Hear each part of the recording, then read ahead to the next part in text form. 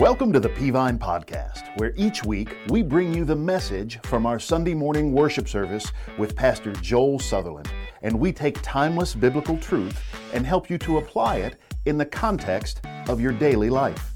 You can always join us live each Sunday morning at 8:30, 9:45, or 11 a.m. at our Rock Spring, Georgia campus, or at 11 a.m. at our Rossville, Georgia campus, which is just outside of Chattanooga, Tennessee. Good morning. Happy New Year. Happy New Year. We made it. It's great to be back with you today at Peavine, and I believe none of us are here by accident. Matter of fact, I believe that God wants to use today to get you ready for 2020. Some of you thought you were ready for 2019, and it didn't turn out like you thought it would. I heard about two elk hunters that had contracted with a pilot to fly them on a little plane deep into the Northwest. They did this every year so they could spend a couple of days hunting for elk. And when they signed the contract with the pilot, in the contract and all over the plane, there were signs that said max 3 elk, maximum 3 elk. That's all the plane would carry. So the pilot dropped them off deep into the woods. They spent 2 days hunting, killed 4 elk. The pilot was surprised when he flew back in to pick up the 2 hunters and their kill that they were dragging 4 elk out of the woods. He's like, guys, didn't you read the fine print? Didn't you see the sign? Maximum 3 elk. And they said, look, last year we did this. We do this every year. Last year, a pilot just like you flew us in on a plane just like that. And he said the same thing, but we put 4 elk on that plane and the plane took off. And the pilot said, wait a minute, you're telling me that you, plane just like this, you put 4 elk on that plane and the plane took off with the 4 elk? They said, yes, I'm telling you, the plane can do it. 4 elk will work, it'll be fine. So the pilot said, okay, I'm making an exception this time. So they put the 4 elk on the plane, the 2 hunters and the pilot on there. The plane takes off. The plane gets off the little grass runway, sputters and spits and gets about 100 feet, flies a couple miles that way, and finally it just goes down. I mean, the plane just crashes. Well, the 2 hunters are crawling out of the wreckage, and one hunter looks at the other hunter and says, where you reckon we are? And the other hunter looks back and says, looks like about the same place we crashed last year. Some of you feel like that at the end of 2019. And you're thinking, Lord Jesus, I hope it's different in 2020. I gave it my best shot. I tried my hardest, but I'm struggling. And I believe that today is a strategic Sunday as we stand on the threshold of a brand new year. Not just any year. How many of you agree with me? Something just sounds different when you say 2020. I mean, it sounds like it ought to be a big year, shouldn't it? And I believe it ought to be a big year. As a matter of fact, I want to give you something today that I believe really is the only way to live the Christian life in 2020. As a matter of fact, I believe it's the only way to live the Christian life, period. Matter of fact, in one verse, I'm going to show you something that puts the Christian life literally in 2020.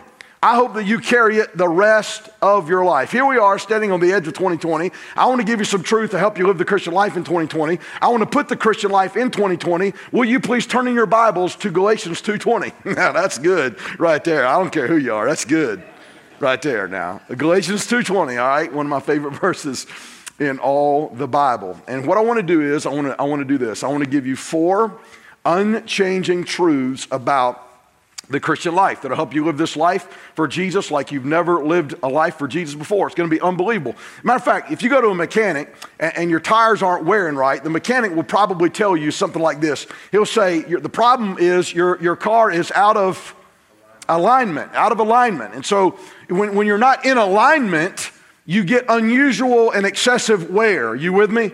Some of y'all are wore out here at the end of 2019. Because you are out of alignment with one of these 4 truths.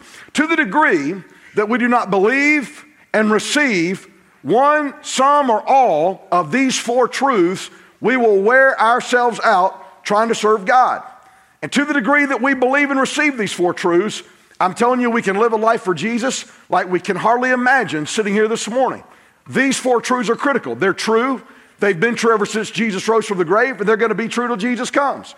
We need to receive these truths. I'm telling you, I believe this is going to be one of the most strategic things you ever hear in your Christian life. As a matter of fact, young people, when I was 15, 16, 17, growing up in church, that somebody had shared this with me. Now let's read the verse together, Galatians chapter 2, verse 20. Matter of fact, A lot of people read verse 20 without reading verse 19. Now, verse 19 says in the last line that I might live for God. If you want to live for God in 2020, say I do. If you want to live for God in 2020, say I do. So we end 19 the way verse 19 ends, right? 2019, I want to live for God in 2020. Well, what is chapter 2, verse 20 telling us all about it? Number one, here we go. I've been crucified with Christ. It is no longer I who live, but Christ, number two, lives in me. The life I now live in the flesh, I live by faith in the Son of God who, number three, loved me, and number four, gave himself for me. Let's read it again. I've been crucified with Christ. It is no longer I who live, but Christ lives in me. And the life which I now live in the flesh, that is in the body, I live by faith in the Son of God who loved me and gave himself for me. Father God, I pray you would unfold truth to our heart. May we receive, may we comprehend, and then may we respond in faith and live out this truth every day. Lord, receive glory from our lives in verse 20, in 2020, like never before. We love you and praise you in Jesus' name. And all God's people said, what are those four truths? Number one, first of all, the Christian life is a crucifixional life. Write that down. The Christian life is a crucifixional life. What is the first thing that he says in that verse? He says, I have been crucified. And the context of verse 19 is living for God. The first thing I've got to understand if I'm going to live the victorious, overcoming Christian life is that it is a crucifixional life. In other words, God didn't want to improve yourself. He wants to remove yourself. The core of the call of Jesus is take up your what, church? Because it's a crucifixional life. Let me ask you this. What did you bring to the table in saving yourself? Can you do anything to save yourself and get saved? Watch, Benny tells the story about swimming out with some friends at a lake. And one of his friends was way out in the water and he got a leg cramp and he started to drown. And he said, all of our eyes went to the one among us who is a trained lifeguard who is sitting in a chair on the beach, on the shoreline. And so naturally we looked to him because we'd assumed that seeing the man drowning, he would dive in and save him, but he didn't.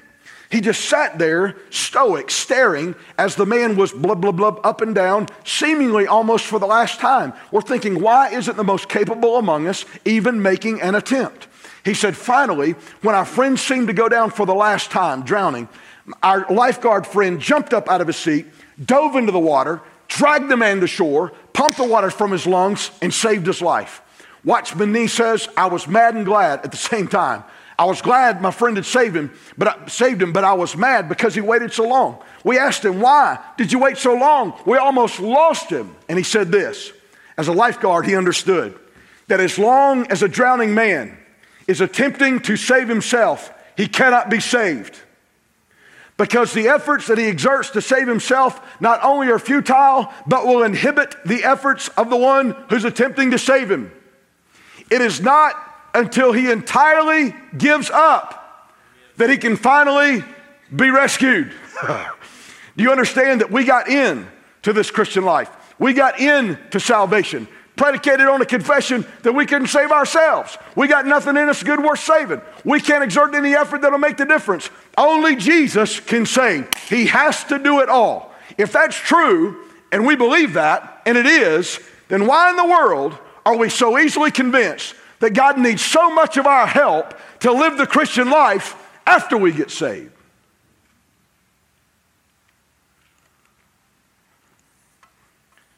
Performance-based Christianity does not work. You'll be exhausted and resentful and still left feeling like you hadn't pleased God. And what Jesus wants you to do is not try harder or work more. He wants you to get up on a cross and die. Take up that cross daily. Why? Because it is not only a crucifixional life, it is also an incarnational life. It is no longer I who live. Okay, Paul, who lives in you? Christ lives in me. It is an incarnational life. Now I want you to think about this. Jesus lives, if you're saved, inside of you. We're talking about, listen to me, God the Father, God the Son, and God And your pastor's been preaching on that. God the Father, God the Son, and God the Holy Spirit, the triune God lives inside of you in the person of Jesus. God who made everything, Jesus seated at the right hand of God, and the Spirit of God lives inside of you. Do you hear what I'm saying, friend? Listen to me. Jesus lives inside of you. The same Jesus who walked on the water. The same Jesus who healed blind eyes and lame legs. The same Jesus who fed 5,000 with the boys' fish and chips. The same Jesus who called Lazarus out of a 4-day grave and got up out of his own lives inside of you in the face of every temptation, in the face of every opposition, in the face of every discouragement, in the face of every satanic attack. Jesus lives inside of us. Wow. I'm so excited I'll say that backwards. Wow. Upside down. Mom. That is a big deal, Rossville. Amen. Jesus lives inside of us. Now when you think about this, scientists tell us that if you were to take away the power of gravity, which holds the earth suspended from the sun and keeps it from flinging into outer space, if you were to replace that power of gravity that holds the earth in place with a rod of steel of equal strength, that the rod of steel would have to be 3,000 miles in diameter to be as strong, to be strong enough to replace gravity that is there now. Now, we don't have a rod of steel that holds us in place from the sun, keeping us from slinging from the inertia into outer space. We've got gravity. Through gravity, a bird can fly with ease. Through gravity, the song of that bird can be heard miles away, depending on the species. Scientists still cannot explain that. I wish they were here today because I'm about to. G-O-D, God. That's the explanation. It's the power of God. We take it for granted because it's been there before we got here. It's been there all our life and it'll be here after we're gone. But I'm telling you, it is in Him we live and move and have a very being. It is in Him that all things hold together. The only reason that we are even molecularly aligned sitting here this morning is because God is exerting His power over the universe. Amen. And I'm telling you, when you get saved, the power of that God comes to live inside of you, to live His life through you. Listen to me. It is a crucifixion life, incarnational life, meaning God is not looking to see what you can do for Him in 2020. He is looking to see what you'll let Him do through you in 2020. Hey, there's a difference. How about this verse? Romans 3:23. All have sinned and fallen short of the... Okay, so the glory of God is the standard. And the Bible says that all have sinned and fallen short of the glory of God. That's the standard. We've all sinned and fallen. Sin means to miss the mark. We've missed that mark. Now let me give you another verse about glory that's a little more obscure. It's Colossians 1:27. And Colossians 1:27 says, Christ in you is the hope of glory. All have sinned and fallen short of the glory of God. Listen to this. Christ in you is the hope of glory. You say, I still don't get it. All right, let me illustrate. What if God said that we had to golf par in order to go to heaven? What if God said you had to golf par in order to go to heaven? Honey, don't even crank up the golf cart. I don't even putt good. Y'all with me? Golf par to go to, forget it. But what if there was a way to get Tiger Woods into my body? Tiger Woods. Here he is. Tiger Woods in my body. Guess what? Now there's hope of par. Amen? Listen, I can't do it, but has he done it? Yes, not just once, but multiple times. Matter of fact, he went out and he made a comeback. Here he is again doing it all over again. I can't do it, but he can. Listen, I can't live the Christian life, but Jesus can. Listen, the Christian life comes in 3 stages. One is the Christian life is easy. Do you remember that stage? When you got saved, man, the sun was shining, the birds were singing, angels were picking their harps, and the Christian life was easy. You loved going to church. You loved reading your Bible. It was easy to say no to temptation. You're thinking, man, why didn't I get saved sooner? The Christian life is easy. That don't last long, does it? Then you go to phase 2. Phase 2 is the Christian life is difficult.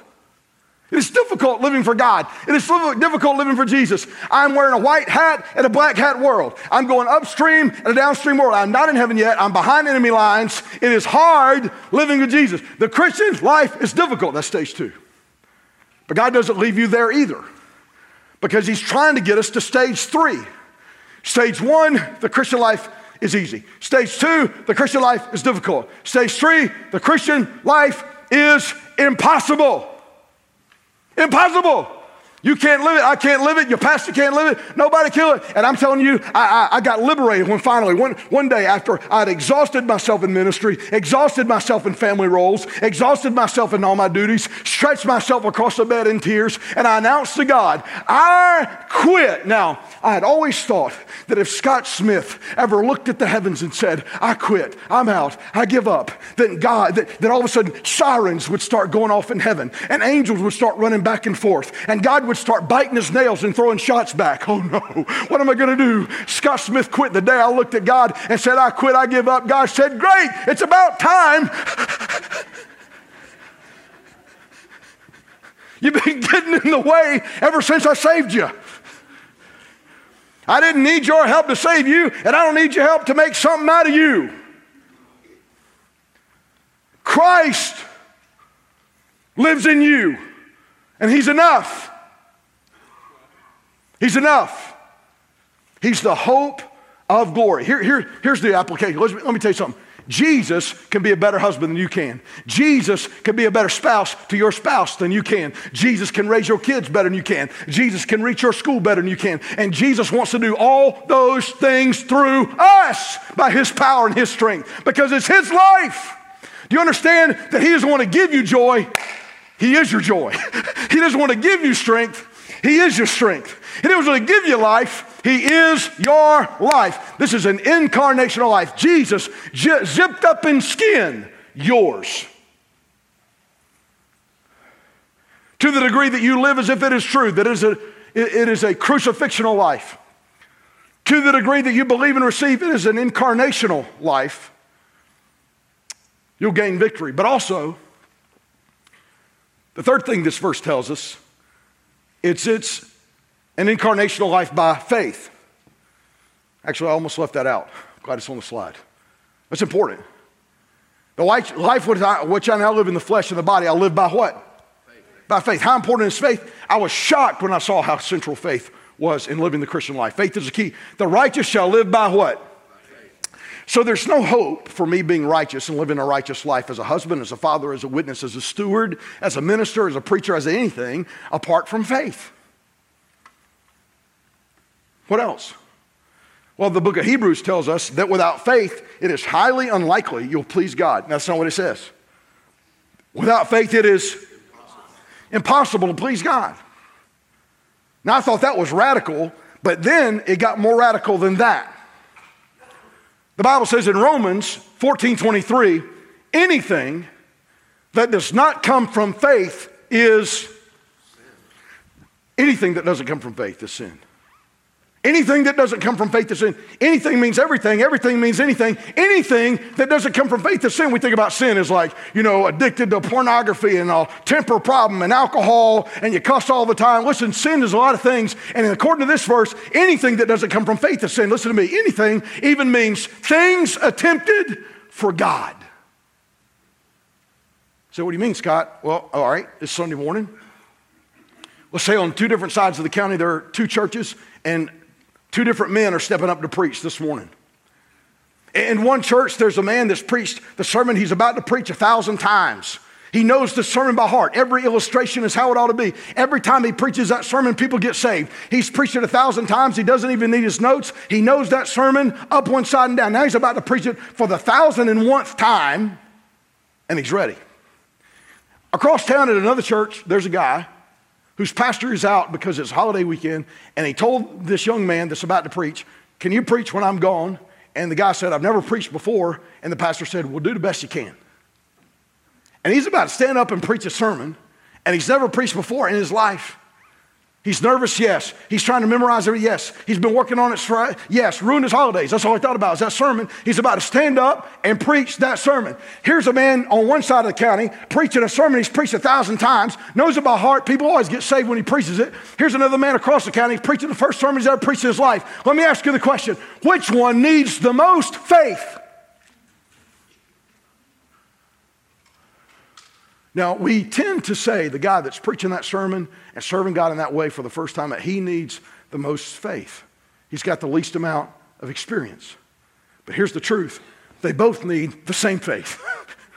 But you know as well as I do that the guy with all the experience or the guy with all the gifts and the guy with all the knowledge, he's going to tend to have the least amount of faith because he's going to tend to rely on his experience and rely on his skills and rely on his knowledge and rely on his memory. Listen, that is why in 2020, your greatest strength can become your greatest weakness to the degree that it displaces helpless dependence on the power of God in your life. Faith is key for this incarnational life. All right, number 3. It's a devotional life. He says in that verse, he says, who loved me and gave himself. Here's the bottom line. Listen, it's a devotional life. Jesus loves you. You say, yeah, but I've been mad at God. Jesus loves you. Scott, you have no idea what I did that last week. I knew what was wrong and I did it anyway and I said it anyway.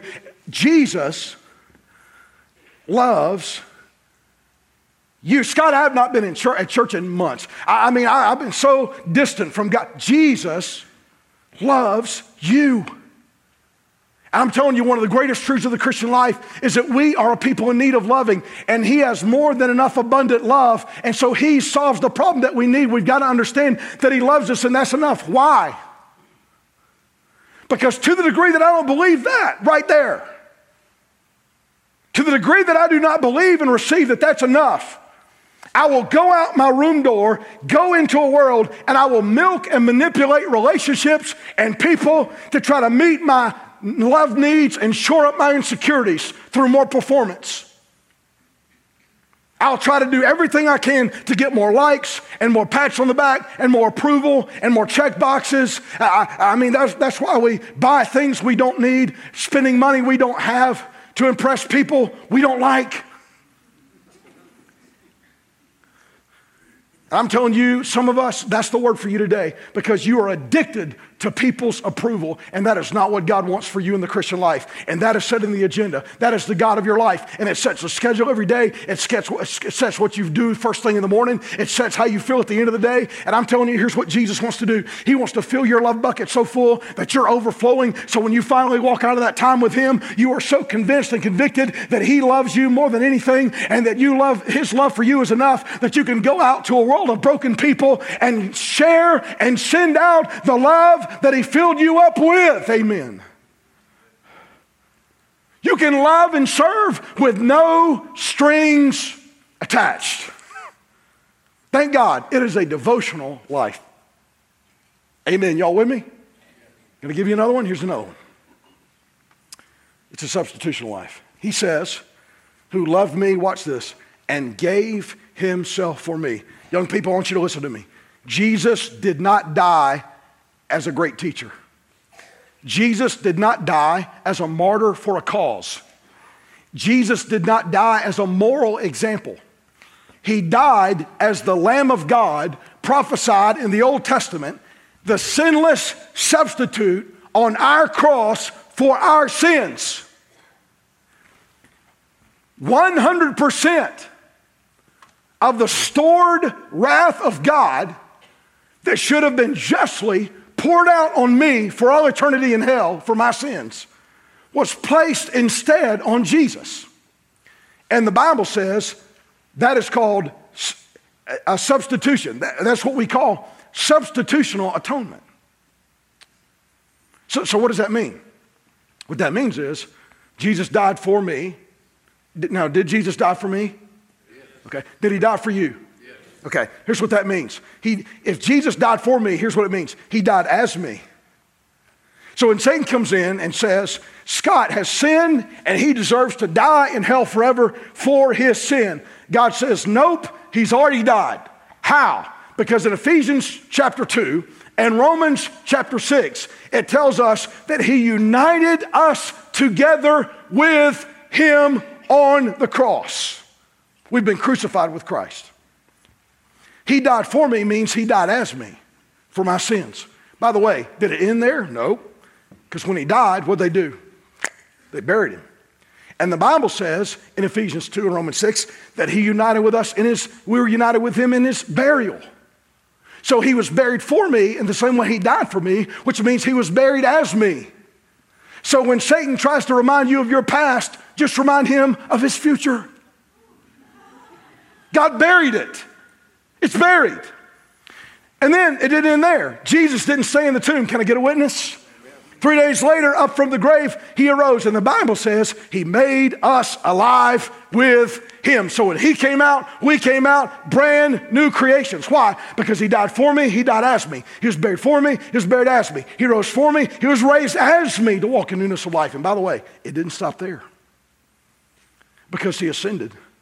And do you know that he ascended for you as much as he died for you and was buried for you and was raised for you? And you were just as united with him in his ascension as you were his burial and his crucifixion and his resurrection. Did you know that? So in other words, he wasn't just, listen, he didn't just die as you. He wasn't just buried as you. He wasn't just raised as you. He ascended to the right hand of God as you. And that's why the Bible can talk about your death being in past tense and your life with him being present, where it says in Colossians, do not set your affections on things down here, but up there where your life is hidden with Christ in God. So if you're asking me if I'm going to heaven when I die, you're wasting your time because I'm already there.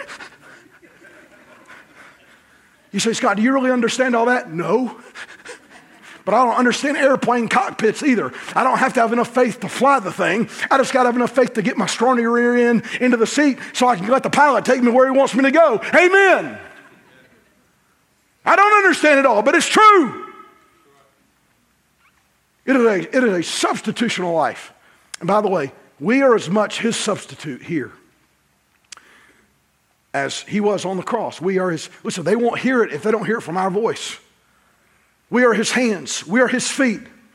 Because it's an incarnational life. It's a substitutional life. It's a crucifixional life. It's a devotional life. You say, Scott, I want to see that happen in my life in 2020. But what does that look like? I mean, his life through me. Well, I brought with me and kind of an object lesson here. I've got with me this dirty white cotton glove. You see that glove? Man, there's a world of truth in that glove. And so I brought this glove with me. I've also, before I came out here, I just took a random book off of Daniel's shelf in his office. It's a book on heaven that he's reading right now, because when he gets there, he plans to be the administrator. And so I've got this, just a book on heaven, and I've got this glove. Now I'm going to ask a question, and I want you to answer the question, and I don't want you to answer it out loud. I want you to vote. We're Baptists this morning, so we will vote. And it is a yes or no question. It requires a yes or no answer. There's no yes and or no but. It's just yes or no. Now you have to vote, okay? If you do not vote, you are either a coward or you're on staff, okay? So, because staff guys don't vote because it can't be wrong, all right? So there's no right or wrong. There's no right or wrong. There's no right or wrong answer. There's grace in the house. Everybody say grace. There's grace in the house. And so we're going to vote. So give your honest answer. No ifs, ands, or but don't say anything. Just we'll vote. Here's the question. Get your answer ready. We'll vote. Ready? Here's the question. The question is, can this glove pick up this book? Don't speak. Can this glove pick up this book? How many of you would say, yes, that glove can pick up the book? Raise your hand. Go ahead. Raise them. Own it. All right. How many of you would say, no, it cannot? It cannot pick up the book. All right. All right, put your hand down. How many of you did not vote? Okay, you can apply to be on staff starting today. Okay. All right. I'll answer both. I'll answer both, okay? But just bear with me. No, the glove can't pick up the book. Look at the stupid thing. But it can't pick up the book. Why? Here's why. I didn't tell it to. So I'm going to tell the glove to pick up the book. Okay, glove, now pick up the book. Anytime. It's going to happen. You say, Scott, that glove can't pick up that book by being told to pick up that book. And guess what? 90% of what we do in churches is oriented around telling people in some shape, fashion, or form to go live for Jesus. And we can't just go live for Jesus by being told to go live for Jesus any more than that glove can pick up that book by being told to pick up that book. No, I know what the problem is. I didn't tell it how. Excuse me. Mr. Glove, I think you can do this. If you'll just flip yourself over on your back, take a running start, and slide the forefingers underneath the bottom of the book, throw your thumb over the top, press with equal pressure on both sides, and lift, you can pick up that book. Now do it. Now was I accurate in what I told it? Yes. Now, how many books are flying off Christian bookshelves every year? How many new studies are coming out on Right Now Media or showing up in a box in your home for another Bible study? Listen, you ought to look at those things. You ought to read those things, but understand that in spite of having so many people and preachers and writers and authors tell us how to live it, we don't do it more than 2 weeks at a time. Some ain't working. Oh, I see now. The glove's not motivated. That is an unmotivated glove. Lift the book. See how unmotivated? So, excuse me, I gotta motivate my glove. I'm just gonna try. I never did this in high school, so I don't know if it'll work now, but I'm gonna try to motivate my glove. Rah, rah, shish, boom, bah, 2020, pick up the book. You can do it, you can do it. Spirit.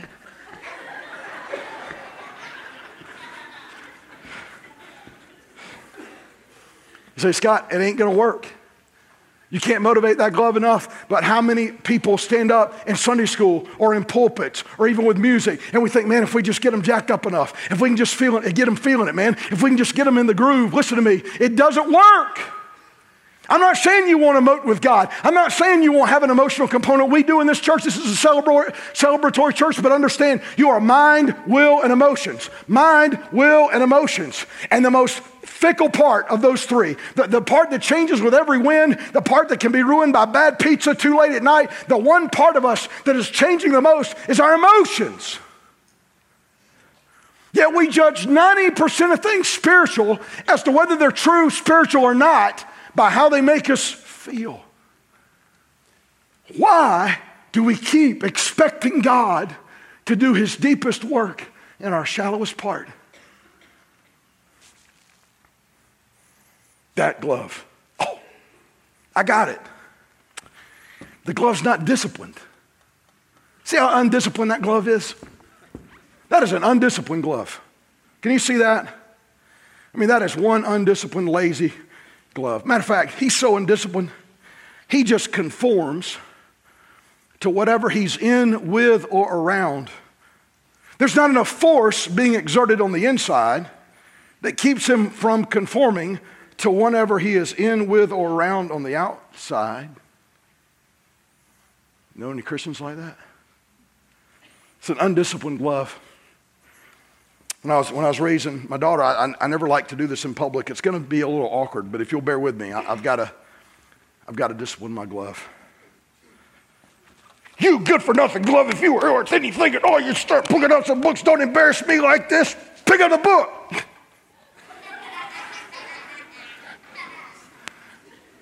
Hey, let's be honest. There's some entire churches built on that model. Man, you know what I'm talking about? It's all about one thing. You go to that church, and it's like, man, that preacher gets up there. There's no grace. There's no love. He just rips and snorts and honks, and he goes back and forth. And you think, man, what did that guy do all week? Just sit in his study all week thinking, how can I cuss him out this Sunday in the name of Jesus? I mean, where can I, he don't even think he's preached good till he lops everybody off at the shoulders, and they walk out with their heads in their hands going, thank you, Jesus. Praise the Lord. Amen. And the place will be packed. And they'll go back every week. Why? Because I really messed up this week and I really blew it this week and I'm really feeling guilty and I have a guilty conscience and the best thing to do for a guilty conscience is get a good spanking. And so I know my preacher's going to spank me good this Sunday. So I'm going to go back and I'm going to let him beat me up real good and he's going to make my conscience feel a whole lot better so I can finally go out and do it all again next week. Hey, some of us parent like that. Some of us teach like that. Some of it, listen, there's a place for rebuke. There's a place for accountability. There's a place sometimes to love and give a hard truth, but understand that when there's no grace, Jesus ain't there, man. The fact of the matter is, so many of us try to motivate through guilt, even ourselves, and guilt is a lousy motivator.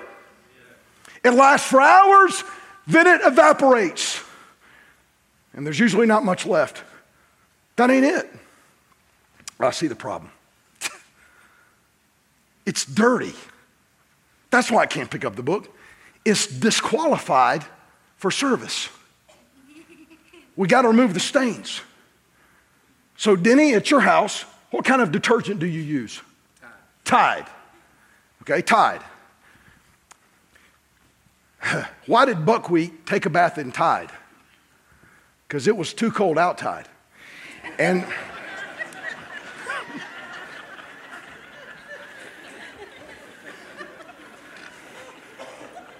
they're over there going, who's Buckwheat? If you laughed at that, you're old, okay? So I send the glove home with Denny, and he washes it in Tide and dries it and brings it back in, and it's white as snow. And I say, okay, glove, now the disqualification's been removed, pick up the book. Is it going to do it? And so we come to God and we say, God, I really want to serve you. And you know how I can serve you now? Because I am forgiven. And I've been washed of all my sins. Now that is important, yes.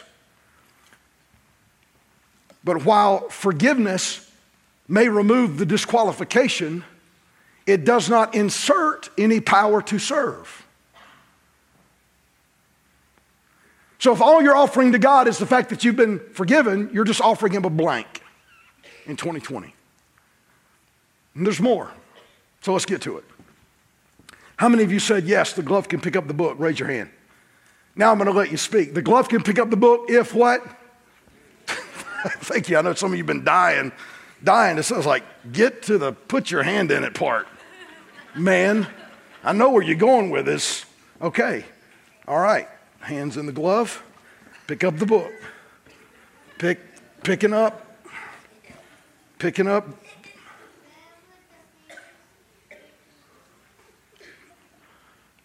Now, what you told me was accurate, but it was not adequate. I mean, if you look at the definition of hand, it's everything above the wrist, and everything above the wrist is inside that glove. And so a lot of you said, you know what? I need Jesus. I need Jesus in my heart. And so you asked Jesus to come into your heart and you got saved, and now you're struggling and you're thinking, man, maybe I didn't get all of Jesus. It's not that all of Jesus isn't in there, it's that he's just still knotted up on the inside of your life. While you try to solve your problems and serve him by applying more glove power, forgetting the glove does not have any. What's the answer? The answer is found in verse 19 of chapter 4. I want you to look with me. Chapter 4, Galatians, verse 19. Verse 19 of chapter 4, Paul writes, and he says this, my little children. Now, were they his kids, biological kids? No, he wasn't their biological father. He was their spiritual father. He had led them to Jesus. So he says, my little children, my spiritual children, for whom I labor in birth again. What does again mean? Again means twice. This is the second time he's laboring for them. The first time he was laboring to get them into Jesus. Now he's laboring to get them into victory in Jesus. Y'all with me? The first time was to get them saved. The second time was to get them to be overcomers as saved people. He says, I'm laboring in birth again until Christ is, say it, formed in you. Listen. there are two words in the Greek that are translated formed in English. The first word is the word schema. We get our word schematic from that word. It means outward formation. For instance, if I were to bring in a lump of clay, set it on the pulpit, push it, prod it, poke it, that's schema, formation. That is not the word Paul used here. The word he used here was another word translated formed. It's the word morphe. We get our word metamorphosis from that word. When you were in grammar school, you studied a certain critter that exemplified metamorphosis. What was it? It was the caterpillar. And he turned into a butterfly. Didn't eat the same, didn't look the same, transportation was different. Everything's different from the butterfly, from the caterpillar. He might have had the same memories, but he lived a different life. That's the word, morphe. That's the word he chose here when he said that Christ may be formed in you. In other words, he didn't use schema, he used morphe. It is not an outward change working its way in. It is an inward change working its way out.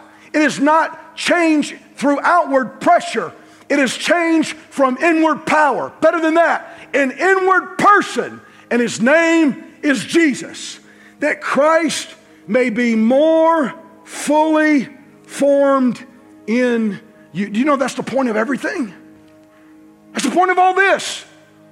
That's the point of the worship.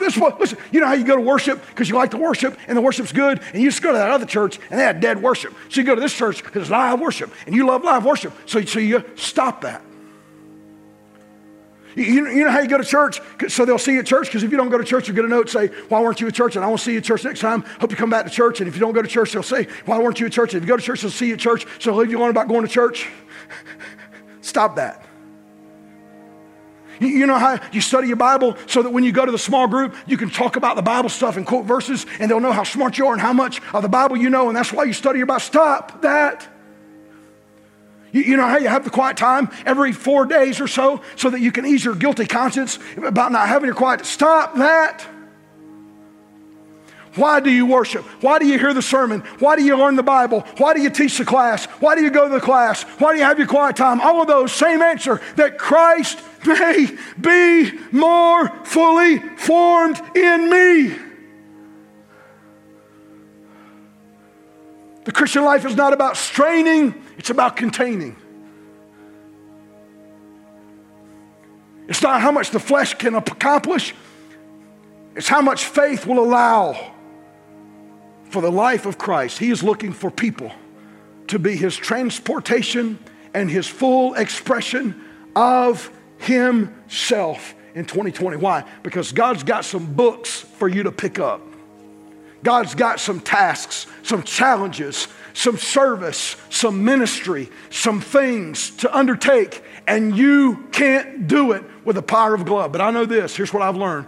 This glove can do anything that hand can do if it cooperates with, remains surrendered to, yields to the power and the presence of that hand. So that in 2020, when God looks at you and says, this is your task, this is your call, this is your challenge, this is the temptation, this is the opposition, this is the uphill run, this is the ministry you're called to do, that you can say, I'm ready.